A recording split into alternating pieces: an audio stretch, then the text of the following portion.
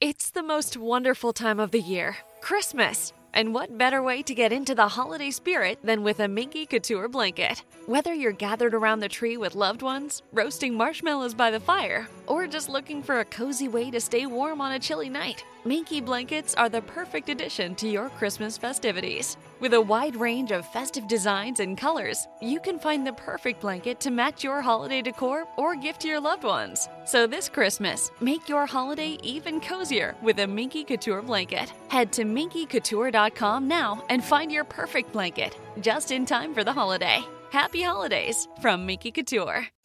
Hey, can I tell you a secret? The secret to getting a great shave without any nicks, cuts, or irritation isn't 3 or 4 blades, a soap strip, or a swivel head. It's just supporting the blade. Yeah, it's just supporting the blade. Don't let it flex or bend. That's the secret to limiting shaving irritation. At Henson Shaving, we use our 20 years of aerospace manufacturing to keep the blade from moving. It's not the coolest answer, but it's the right one. To learn more and to get 100 blades for free, go to hensonshaving.com/holiday. This is an official download from thecustardtv.com. The Custard TV Podcast. Hello, my name is Luke, editor, ironically runner of the website, thecustardtv.com, joined as always by Gary in the London area. Watcher. And Matt in the north. Hello. Gary has something you'd like to say? Yeah, this week, unfortunately, it's been a difficult week for me and my family. My uncle passed away after a very short, but he'd had an illness for some time, but we didn't know how serious it was, and he passed away this week. So I haven't watched an amazing amount of television because it's been a bit of a strange, stressful time. I've been back and down to Bournemouth in the last 7 days. My uncle was very close to me and was the reason that I got into television and podcasting in the first place, really. And my uncle and I were discussing and talking about telly from a very young age, from when I first saw Twin Peaks and the X-Files. We're doing some Twin Peaks episodes, and it kind of hit me last night when we were recording that I'm talking about his and I's one of our favourite shows. And, you know, he was a big Game of Thrones fan, and when that comes back, that's going to be tough, because we would ring each other and speak to each other about Game of Thrones theories for hours after each episode. We also used to record a short-lived podcast called the TV Drama Club, which to me was kind of a predecessor to this for me, because we kind of discussed on our opinions about telly, and it kind of was the idea that I had when Luke and I first chatted about what we wanted to do. So less angry than this one. There were moments of anger, but certainly less anger. So I know we don't often do this. We don't often bring a lot of our personal lives into the podcast, but I just wanted to dedicate this particular podcast to the memory of Paul Banbury. Luke. Hey, everybody, here's our star. Gary. I'd never heard of him before today. And Matt. He's a professional. The telly-obsessed trio. Enjoy your show, boy. This is the Custard TV Podcast. The current boss of EastEnders, Archer's previous boss, Sean O'Connor, he's gone immediately. He has sort of had the soap in hot water lately with nothing happening over 12 months. So EastEnders is very much definitely not being talked about as much as I remember it being. And that's the worst thing ever, particularly for a soap not to be talked about. Well, he said his statement was that he was always planning to leave at the end of this year because his love was motion pictures, but because he had one starting up sooner than expected, he's already left. That was his excuse, and he's sticking to it. That sounds like I'm leaving to spend more time with my family politician excuse, doesn't it? Also, not a cancellation, but something I briefly wanted to talk about was the announcement that the League of Gentlemen is definitely returning to TV for Series 4. I don't know when it's going to happen, but it is their 20th anniversary. They started on Radio 4 in 1997. I believe the TV show started in 99? 98? 99. One of those years. The late 94, 75, as the Connells would say. Yeah, I'm looking forward to that. I know you sort of got into like Psychoville and Inside Number 9, but never really bothered with League of Gentlemen. I found the League of Gentlemen a bit too... What's the word? A bit too surrealist for me, I think. Yeah, I mean, it was this another go, I think. Yeah, it was somewhere between a sketch show and a sitcom. Certainly, the first 2 series. The third series, which was and it did start in '99. I was right. Was 2002, where they did more sort of contained episodes with certain characters and gave it more of a plot. Gary, did you ever watch League of I believe I watched, because I know the kind of characters that were in it. You know, Papa Lazarou and, Tubbs and Edwards. Exactly, yeah. But I can't say that I actually remember an awful lot about it. So maybe that I doesn't didn't mean you didn't see it, though. Yeah, exactly. No, That doesn't say much. I did local shop for local people. I knew all the quotes, so I must have at least seen clips, I suppose. But I don't remember kind of being an avid fan. We've actually been in their company, haven't we, Matt? Reese and Steve, but not Mark Gatiss. You've met Mark Gatiss because you went to the Sherlock That's thing. right, So yes, he was... didn't like him. Oh, look, clang, there's another name drop. Well, mind the names as you head off west.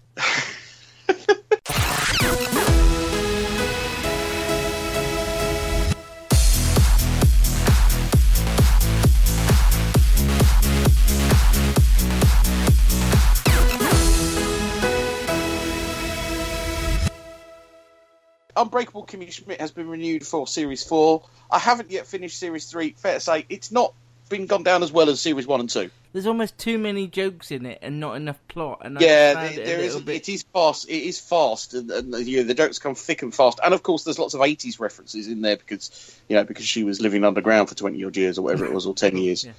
So I know what you mean. The other news is just that we talked about the CW Network's Dynasty remake that's going to start in September in America. It's going to get a home on Netflix here in the UK. Right, 2017 CBS trailers. First off is SEAL Team, which stars David Boreanaz, he of Angel, Buffy and Bones.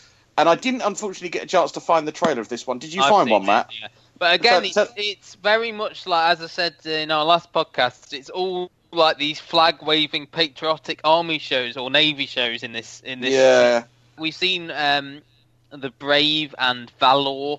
I thought the dialogue sounded very much like early episodes of 24, but again, yeah, as you say, Angel is the only person in this, and it just looks all a bit generic and stereotyped. And yeah. But CBS do a lot of these, type of things, like NCIS and things like that. So there could well be a room. They're catering to their market. Yes, they know who they're going for.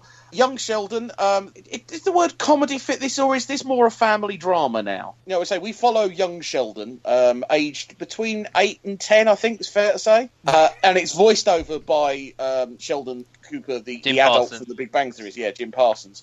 It's kind of like a retrospective look, but it mostly deals with his relationship with his normal family and he's dysfunctional, or dysfunctional family and he's normal, you decide. How about we lose the bow tie? Why? Look around, honey. No one else is wearing one. Perhaps I'll start a fad. Why can't we watch DuckTales? Because we don't learn anything. It's TV. We aren't supposed to learn. When we get home, I'm going to kick your little balls. You can't. They haven't descended yet. Mom? What? When should I be expecting my testicles? And I suppose that's really where the show is going to be. He's the oddity, and they're normal, or you kind of decide. But I thought it looked a lot sweeter than I was imagining, though. Yeah, less annoying than I think Sheldon was painted in The Big Bang Theory when he was younger. And I didn't like the look of this. Also, the weird thing is that the pilot didn't like the look of this. Well, I don't know. Why didn't you like the look of this? I don't know. I didn't find it funny. But I don't know how much you're meant to like. I don't think there are many jokes in it per se. It's very dry, I think, is the humour in this one, and it has got Ian Armitage, who we liked in Big Little Lies. As Luke said, it looks sweet-natured. It looks a bit like the Wonder Years. I love the Wonder Years in its time. The Wonder Years had that sort of tone where it wasn't a sitcom, but it was sitcom length. And, there was humour in it, and I think that Young Sheldon's sort of a bit like that. I know it's what put you off, Gary, presumably, but I think it's a clever idea to have it, voiced over and then no studio audience and just quite sweet and genuine. It could have been awful if they'd done it the other way. Next is one that I wasn't able to find a trailer for. I don't know if Matt found one. The Wisdom of the Crowd. Yes. This is Jeremy Piven, Mr. Selfridge himself. Who I've also met. There's another name being Clang. Creates a crowdfunding app to help solve his daughter's murder. Now, that sounds interesting, but then where do you get a series out of that? I mean, I only watched a couple episodes of Person of Interest, but this looks a bit like that. It looks like he's still playing Mr. Selfridge. Mr. Selfridge playing Steve Jobs. He's got a Steve Jobsy feel about him. The thing is, though, in the trailer, you find out, he's set this app up so people can find criminals and help him solve his daughter's murder. But then they solve a different crime. So every week it's like, all these people are looking for someone else, like he's working with the police. Again, this is another big thing for CBS. Yeah. I mean, these are the team that still bring you Criminal Minds, which is the serial killer of the week. Without a Trace was missing people every week. They love these kind of shows. This to me has like the dead daughter storyline is like the arc throughout the season, but every episode will have them using this app to solve a different crime. Next is possibly the show that I feel might actually be the best one out of all the ones I've seen, and I'm not sure why. I think it's mine as well. If it's the one I think. It's SWAT, or SWAT. No, it's not. No, that was never going to be Matt's. No. Not going to be Matt's. Right, okay, we'll come up to Matt. SWAT is a very slick, fast action show, and stars one of the stars of Criminal Minds, who went off the series in the last few years, and he is the new leader of the team, and they're based in South Central LA, and although they are a SWAT team, which is kind of like an armed response team, and what it is that this new leader of the team is formerly lived in the ghettos, and he's been told by his brothers and sisters, he has to choose between the blue and the black. That sounded like a really cliched line. Are you black or are you blue? It did, but actually it worked out quite well in the clip. Whether it will in the show, I don't know. If they ever fight, they might end up both. Yeah, this trailer is like, this is the story. It spelled everything out. Everything about this felt very big, and nothing was subtle. And SWAT was originally a TV show, I think, in the 70s. Then it became a movie with Samuel L. Jackson, and now it's a TV series again. It felt to me, it didn't know whether it wanted to be like a show that had the social commentary, or be a sort of mindless action thing, and it looks like it will be, and hopefully maybe they can do a bit of both, so that that there is enough plot and everything in there. I thought, actually, I could see myself watching that. My one was Me, Myself, and I. It's following the same character, aged 11, 40, and 65. So he's 40 in the present day. So he's flashing back and flashing forward. In present day, he's played by Bobby Monahan from Saturday Night Live, who I think you're referring to. In the future, he's played by John Larroquette at age 65. He wants to be an inventor. He's got a crush on a girl. He's trying to that felt very Wonder Years to me. It felt a bit Wonder Years, but as it went on, and then you saw him at 65 meeting up with that girl again, and there was a thing about a breath mint or something, wasn't there, in there? It just felt very natured. I think Luke might enjoy this. It feels like... I wonder how This Is Us has... This Is Us done as a comedy. They feel very similar, this and Young Sheldon. They've got obviously the nostalgic aspect to some point, but this looks at him trying to invent things because he's an inventor throughout, but he has moderate success. Like when he's in the modern day, he comes home to find out his wife's cheating on. Like there's a great scene in the trailer where he has to go back to home, sees an ambulance outside, and then finds out his wife's having an affair with the paramedic. So I remember that bit. Yeah. So it looks good. I mean, the young actor again looks very, very good, very sort of talented. So hopefully this will be one that we'll all be watching. And conversely, Gary. Yeah, conversely, the more kind of traditional sitcom is 9JKL, and that stars Mike Feuerstein, who is an actor I like. He was in Royal Pains and The West Wing. Yes, take a drink. And he's a recent divorcee who has to move back into an apartment, which happens to be slap bang between his parents, who his father is played by the excellent Elliot Gould, who I thought was in Friends Not Enough. And Linda Lavin plays his mum. And they're basically the smothering parents. And his brother, who... Now, if I remember I've seen this. It's called Everybody Loves Raymond. I was going to say, but they're living next to each other, not they're across the road. next to each other, not across the road, Luke. Oh, and I don't know. It's completely different. So they can hear each other through the walls and everything. Sorry, it's so and different. They come and watch him sleep at night, so... Not a sports writer, he's a soap actor in this. Oh, yeah. It's so sorry. They're pulls apart. The last two, now, unfortunately, I don't believe I found a trailer for Instinct. So this stars Alan Cummings of The Good Wife. And he's a former CIA agent who returns to the CIA after having been a professor. But we know Alan Cummings is a really good star. Oh, it is Alan Cummings. Okay, yeah. Fair enough. The last, and probably for me the most interesting, from a science fiction point of view, is Star Trek Discovery. This is set 10 years prior to the original series. The problem is the movies have increased the interest in the story, but this seems like more of the same, and I was kind of hoping that either we would have got something different. There's been a lot of talk over the years about doing something on Starfleet Academy, and there's also been the idea that perhaps we do a Star Trek that, like the Deep Space Nine, that isn't based on a ship, discovering new worlds and all that kind of stuff, just something different. But again, this will be coming to Netflix, and CBS are making you pay for this if you live in America. To wrap up this kind of series of trailers, I think we've got a lot of remakes this year. We've got a lot of army shows this year. We don't have a great clutch of new comedies, and we don't seem to have many great new drama ideas. We've got a lot of retreads. We've talked a lot about the fact that this looks like Lost in a different situation, or this in a different situation. I feel like certainly network television is lacking some real great ideas. Doesn't feel like a particularly inspiring batch, and we will keep you updated as to when shows start and when they get British or UK or British. I can't see any of these apart from Young Sheldon. Well, he just said Dynasty is. Well, Dynasty's got a date. I would can imagine we'll get some others. Netflix have been making a series for some time now, starring Alison Brie, based on a successful 80s wrestling promotion called Glow, which originally stood for Gorgeous Ladies of Wrestling. Matt, you kind of know a bit more about this. Do you want to take us through? Yeah, I mean, I've already watched all 10, guys. And you used the word pumped on Twitter, which I've never heard you use in real life. Carrying on the wrestling theme, Yeah, that is a wrestling. I mean, me and Gary are both sort of wrestling fans. I say sort of, we are wrestling. Glow was a concept thought up by, I can't remember the name of the real guy, but it was... they didn't hire wrestlers, because female wrestling was seen as almost like a freak show. It went on with the midgets. There's a really good documentary that I watched, and I sent a link to Luke, which explains the story. You need to watch it. Yeah. Send me a link. I've not seen that. I've heard of it, but I've not seen it. Which it ran from 1986 to 1990.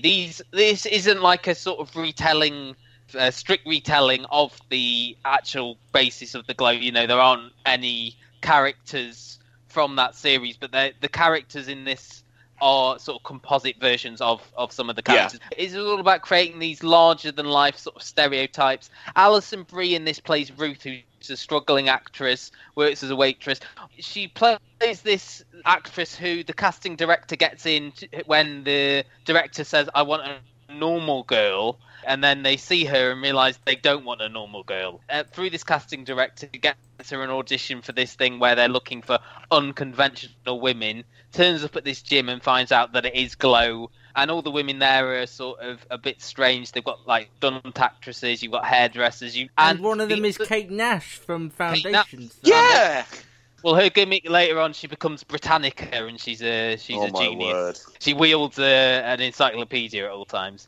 Yeah. Right. And the other story here is that she's got a friend played by Betty Gilpin. She's a soap actress who left the soap because her character went into a coma for a year, and she was replaced by another actress. So her character's still in the show, but she isn't. Her husband then cheats on her with Alison Brie, and Alison Brie's character Ruth is about to be kicked out of the Glow auditions, and then Betty Gilpin comes in and they have like a scrap. The director, Sam Sylvia, sees this and sort of envisions the first episode of Glow in his mind. The first couple of episodes are the build-up. I think, Luke, you'd agree that it really gets going in the third episode. I love the third one. Where we meet Bash Howard, who is the producer.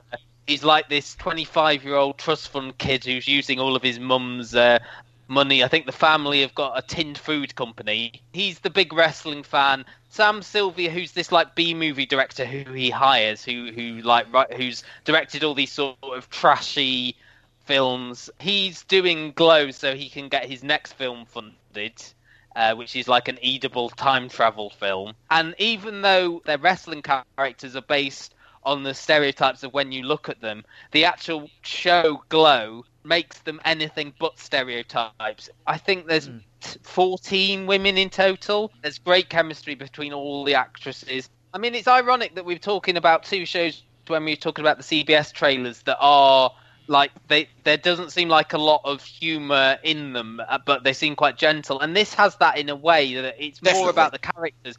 But there is at least one laugh out loud moment in every one. And you mentioned as well the nostalgia, and again, it's got that, especially in the soundtrack. I mean, as Luke mentioned, it hits you over the head with it, which is hit you over the head exactly. Luke, do you want to talk about this? Because where are you? Only to say, I've watched 3 now. I would have watched 4 and 5 if I hadn't been called away. I mean, I've liked.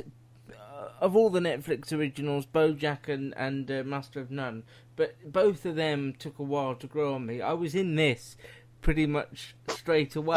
Such an easy watch, this. Yeah, it's incredibly easy to watch. The only thing that worried me was how different episodes 1 and 2 are. How do you mean? No, episode 1's a setup, though, isn't it? Yeah, but 1 is kind of more like a movie, and then 2 is like we're straight into... Like, in 1... everything is explained, and then in episode 2, we're coming straight into sort of training. But this all to me feels like one big movie. It is the setup to the first 5-hour movie, first, the first show doesn't occur until the last episode. It is the build up to the first show. Okay. Everybody in it is really likeable. Even Mark Maron, who's this sort of, it's not evil, but sort of hard taskmaster with a vile mouth. And there's a great twist towards the end that I personally didn't see coming, which is really like, oh, okay. I'm really looking forward to seeing the rest. Two things. Yeah, me too. I don't want to be. I mean, you did all 10, and now this is the thing with Netflix shows. You've done them all now, and I don't know whether I want to space them out or do them all. I don't know. I would, in the case of this. As I said, it feels like I would watch all 10 as soon as you can, because it feels more like a movie in parts rather than a sort of, In other words, you get more into the characters the more you watch it, kind of thing. It's binge-worthy. No, it doesn't really end on a cliffhanger, but it's very nice how self-referential the last one is. This is done by the people who did Orange is the New Black, which I never saw. And Nurse Jackie. Yeah, I've tried Orange is the New Black twice and can't get into it. But they were looking for a new female-centric show, and they learned about Glow and how sort of it was the next step from the 70s female revolution. All these women were very empowered, and I would really recommend everyone go and check the documentary out. Gary's making the sort of noises that I've heard him make before, where he's kind of on board, but he's also sceptical. No, I think it's probably just because I've only watched it today, so I haven't really had time to form my opinions properly. Yeah. If I'm honest. Watch up to 3, and if you're not convinced, then don't go any further. I think if by 3... I'm convinced. If I was to wait 3 weeks, would I enjoy this more? No. I'm focused on Twin Peaks and things like that, so I don't know. This would be a good sort of... 'Tis the season for chicken fingers at Raising Cane's. Warm up with cooked-to-order chicken fingers, crispy crinkle-cut fries, Texas toast, and the real source of holiday magic, cane sauce. Happy holidays from Raising Cane's Chicken Fingers. One love. Here in Key West, we were out before it was in. In this open and inclusive paradise, you can be yourself, make new friends, and savor our live and let live vibe. With LGBTQ+ friendly accommodations, our legendary nightlife, and year-round activities and events, it's always a good time to come as you are. Key West, close to perfect, far from normal. Cleanser to the rest of the things you're watching, because it is it's very easy and gentle and just nice, really. And Alison Brie is one of the most likeable leads you could put Oh, absolutely. And she was in BoJack Horseman. I even like her character in BoJack Horseman, and she's a frigging cartoon. What I like again is that it's women together, encouraging each other, even though they're fighting. And as I say, I would recommend the documentary as well, just to see that. So actually, the documentary at times feels more fictionalized than this fictional version of it. You're listening to the Custard TV podcast, the official podcast of thecustardtv.com. With the reviews, it's Matt. What did you have for dinner yesterday in the end, guy? In the end, yesterday I had the rest of a pasta bake that I cooked on Thursday. Oh, nice. Hello! Hey! We'll start with one that me and Luke have watched, because it's something I think we want to flag up, because, let's be honest, it's not been flagged up at all by the BBC. It's Murdered for Being Different, which is on BBC Three. It's sort of in the... I would say the... but that's not a sort of what's a good word? The Murdered For block. We've had Murdered by my boyfriend, Murdered by my father, and now Murdered for Being Different. This one follows the story of Sophie Lancaster, who 10 years ago was kicked to death by a gang of youths for how the way she and her boyfriend looked. He was assaulted as well, but he survived. He was in a coma for a while, survived, and learned that she wasn't going to make it. You get the sort of flashbacks to their relationship, how they sort of found each other, and there was instances of them being picked on or almost attacked for the way they look. There's a scene where they're sort of chased by another gang of youths onto a bus, and he feels for a while that he can't go outside. Then you get the sort of scenes of him in the coma and his parents being worried about him and stuff like that. And then you get another story which is almost like the police procedural aspect of it, where you've got this witness to it, Michael, who called the ambulance. He was the one who originally met Robert and Sophie and convinced them to sort of hang out with them in the park before they met these sort of more violent acquaintances of them, who were the ones who ultimately attacked them. And you don't see the attack till the end. You know you're going to see it, and there's this sense of anticipation, Luke, which I don't think you got, where I don't really want to see it, and you're getting like sound clips of it and little flashes of it, and it's like, I really don't want to see this, but in a way we are going to see it. I don't know if you felt the same way, but yeah, I have to say, I wasn't as drawn into this as I wanted to be. I wasn't as connected to it as I wanted to be. For some reason, I wasn't emotionally connected to it. I think this is beginning. The most conventional of those three. It's certainly Murdered by My Boyfriend. You've got the Georgina Campbell character talking straight to camera, and I think and Murdered by My Father was sort of not based on any story specifically, I don't think, or was it? No, it wasn't. It was an amalgamation of many.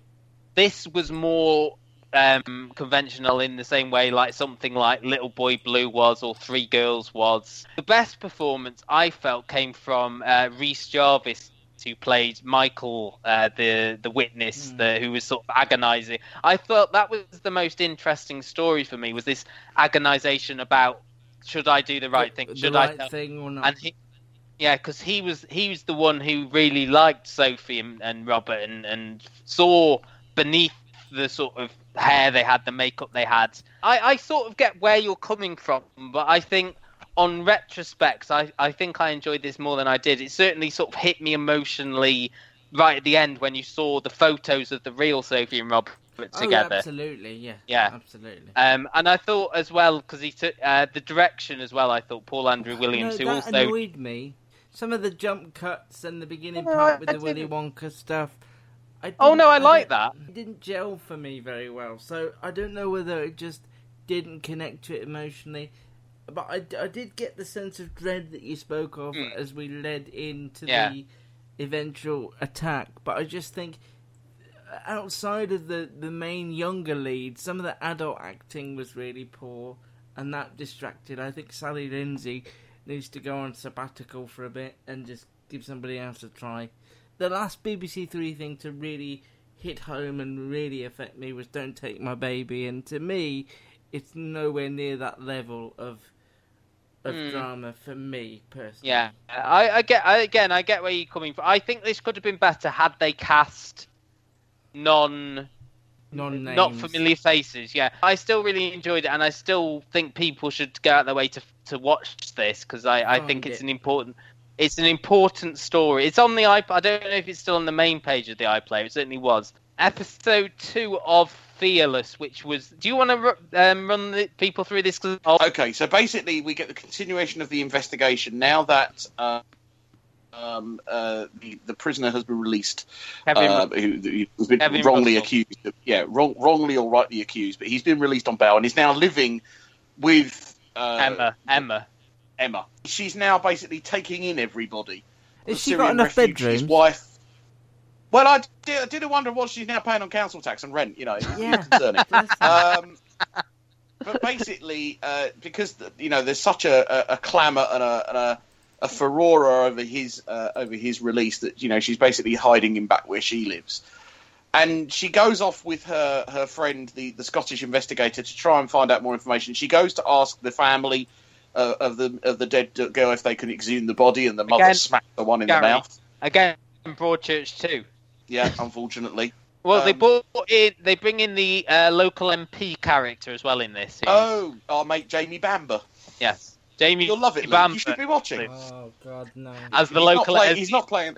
And basically, he comes and diffuses a public incident where people are trying to attack her and attack the man that was burn Kevin Russell alive. Basically, these people are. Yes. The big scene that happens is that the American person comes over. And she meets with the former solicitor, the former prosecutor who put this guy away, and she says, "Look, I can give you information if you give me what I want." She basically is trying to sort of wiggle her way to helping, and they give enough information about the Syrian refugee and enough intel that basically, right at the end of the episode, the police swoop in and arrest her. Which causes problems because, of course, they've still got the character Richard living there, John Bishop's living there. John Bishop and Helen McCrory's characters are trying to adopt, and they get a phone call from the adoption agency. The Syrian refugee's wife thinks they're going to try and take away her son. And so she calls her husband in Syria, and that's what alerts the police to the fact that she is in contact with them, which I thought was quite a good setup. What really annoyed me, and would annoy Luke if he'd watched it, was the fact that, because there's these photos that have come out of the girl who got murdered that were taken by this sleazy photographer who the sort of shady organisation have all got on side. It turns out that Kevin Russell did have copies of these photos that the Rebecca Callard character and he was paid to turn the other way to let them use the school. And she goes now after, like, Rebecca Callard hires Helen McCrory to begin with. She goes, "I want nothing to do with this anymore." Yeah. And like, okay, you set the ball rolling, and now, oh no, I don't want anything to do with this anymore. Also, the investigator who you were talking about, Wunmi Musaku's character, gets attacked. Wunmi Musaku, who is 30 years old, so at the time of the original investigation would have been 15. I'm done. I've had enough. It's too confusing and too much of a hodgepodge to actually. I don't think it's confusing. I think it likes to think it's more confusing than it is. Maybe. It wants to appear intelligent and multi-layered and stuff.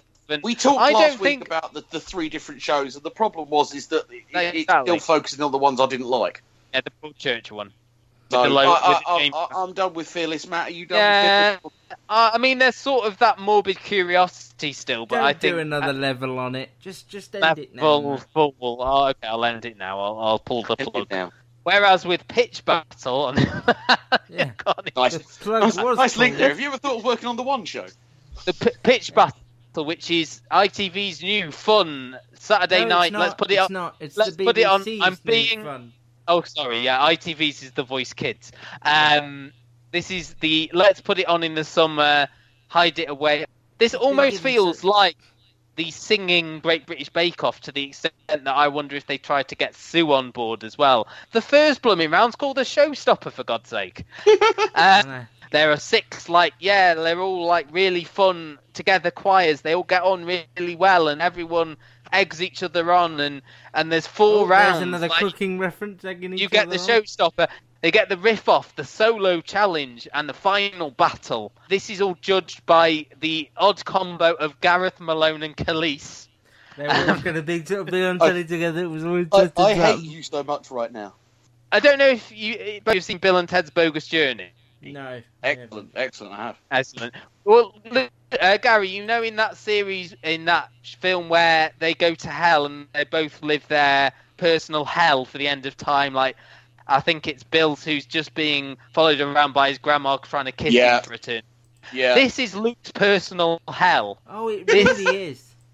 This is like people singing each other. Do you want to describe the riff-off to the listeners and to Gary? No, you do it. The riff-off is where they are given a theme, and then they have to sing songs based on that theme. So, for example, they got Angels, so there was Heaven, Must Be Missing an Angel, There Must Be an Angel Playing With My Heart, Halo by Beyonce, and obviously Angels. Sorry was another one, and then they basically ended with all these old women singing Born This Way by Lady Gaga.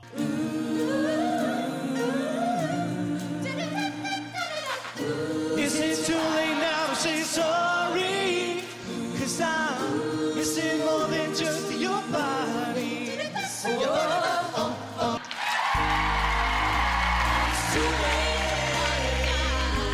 I'm sorry, it's too late.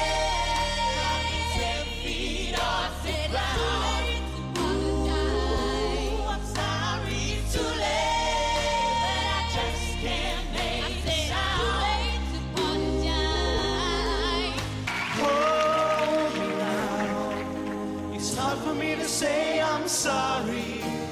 After all that we've been through, I will make it up to you. I promise to. So sad, so sad. Why can't we talk it over? It seems to me. Sorry seems to be the hardest word. I'm sorry. I should have known better. And on the other side, I must have gone 1,000 times to tell you I'm sorry for breaking your heart. And it don't matter, please, doesn't tear you apart. I'm sorry. And then in the final battle, the two choirs sing the song by the guest judge, who in the first episode was Will Young. So both choirs were singing off each other to Evergreen. And then Oh my God, there's an ice cream van. Sorry. Continue.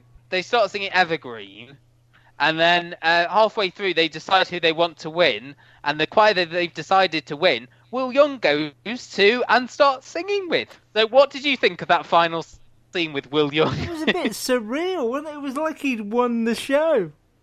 And What is there any redeeming features of the pitch battle? No, and I feel so sorry for Mel, and I feel sorry for Gareth Malone. I remember loving Quiet the Boys Don't Sing and The Unsung Town and the He's already Military done Wives. this. There wasn't But there a he's series? done this, yeah. No, where was that series where he took professional choirs and judged them? There was like a professional what was it called? choirs. And they have people that you've seen out of the blue were on episode 2, and they did Britain's Got Talent a few years ago. I just don't know why this is a thing. I think we've moved so far away from this now. They just and all the production values are crap. The studio is boring. It's just there's nothing about it that anyone could say, well, at least they did ... There's nothing. We'd love to hear from you. Drop us an email. custardtvreviews@gmail.com.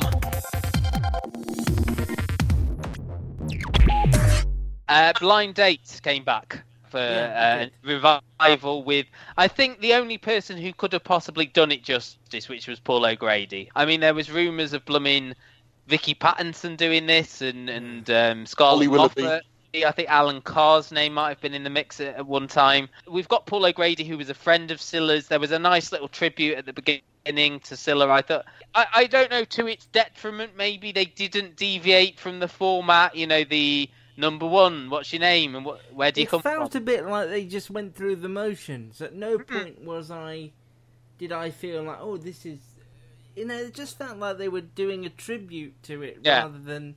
Didn't feel like a new show, like a new revival. I don't know why they've put this on during the summer. But maybe they feel they can get more ratings if they're on against rubbish like Pitch Battle and The Voice Kids. Maybe. Because Blind Date I always associate with, like, when you went back to school, Gladiators and Blind Date were always on in the autumn. Take Me Out's got, like, a sort of old school charm to it in a way. The problem is, I think that's the thing. Take Me Out has kind of taken over that kind of idea of Blind Date. And we have the real things with First Dates now as well. Yeah, that's true, yeah. They're bringing back Street Mate as well, aren't they? As you say, it works more as a tribute and as nostalgia, but I don't feel... It's a bit like when they did the TFI Friday, and that went... I sort of feel why.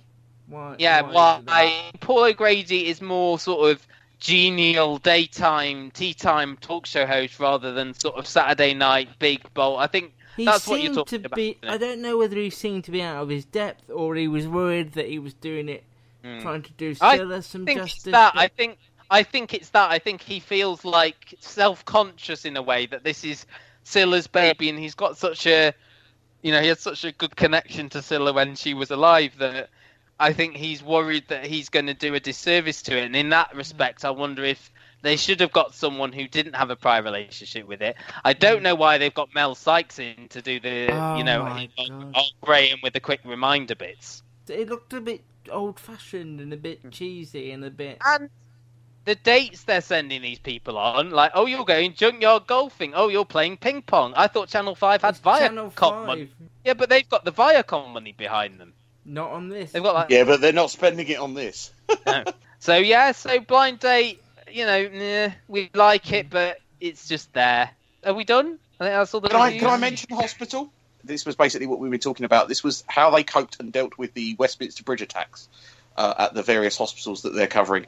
I thought this was an inspiring and brilliant piece of one-hour television, and I'm so glad that the BBC or the production company that did this were not basically told, right, turn the cameras off. They basically were given a bird's eye view to the public of what actually happens when one of these attacks take place, even to the point where the attacker was brought to their hospital. And although they weren't allowed to film him, they had absolute access to the doctors and nurses and teams that were doing it. And if you ever need to feel like, your NHS tax dollars and money don't get well used, go watch Hospital and you'll realise that they do. It's that most difficult times in the podcast. Could I go first? Cause sometimes I love this, sometimes I hate it. It's Pick of the Week. Gary, off you go. I'm going to go for Doctor Who because this week is the big episode where John Sims returns as the Master. Sim. We don't know. Sim. Stop giving S's. Stop saying S's Cummings, John Sims. Well, whatever. He returns to Doctor Who as the Master. We're not sure how it's going to work because we've still got Michelle Gomez playing Missy, but I don't care. It's the Master and it's Doctor Who. And apparently, from what I have heard, and it's the Cybermen, and from previews that I've read, this is the best episode of the series. I don't know what Matt's going to go for, bless his little cotton socks, but I will just give some mentions to some shows I'm still really loving. The Americans, ITV Encore, 10 PM, 24, that's Monday, 24 Hours in Police Custody, Channel 4, Monday, Veep, Tuesdays, 10 past 10, Sky Atlantic, it'll be the final episode of that, so any of those are worthy of your time, according to me. Similar to Luke, I'm going to go for a continuing one, Broken, which of the three of us, I'm the only one who's up to date with this at the moment, the Jimmy McGovern Priesting series with Sean Bean. I think it's a show that's getting better gradually. Every episode is building up. That's going to be one of the things we'll talk about next week because there's not a whole hell of a lot of new shows to talk about. So it'll mainly be, Broken, The Handmaid's Tale. Let's do the Twitters, please. Can we? Gary. At The Gary Show is mine. Please drop me a tweet if you're watching Twin Peaks. We're recording some special podcasts. And let me know if you've got any questions for me and Mike, who's joining me on that. Matt. At Matt's TV Bites, where I use the word pumped and other words. Never been known. And well, you don't see me on a daily basis. I always try and use that. He's pumped a lot of the times, yeah. I'm at Luke Custard TV now. Please, Ocado are the only ones sending us emails at the moment. We need that changed.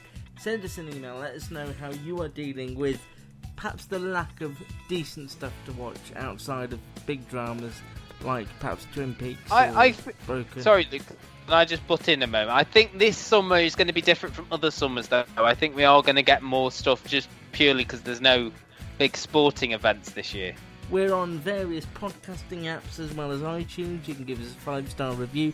We're on Stitcher as well. Download from the website, thecustardtv.com. One of the 50 best TV blogs on the internet, I'll have you know. You say that, Luke, but there was only like 43 in that list. Yeah, but Really? we weren't number 43. Yeah. So No. that was good. Don't spoil it, Matt. Take care. Bye. Love to you all. Rate and review us wherever you find us. I think that it's programs like this that help people realize that they're not alone. Search The Custard TV on YouTube, iTunes, and Facebook.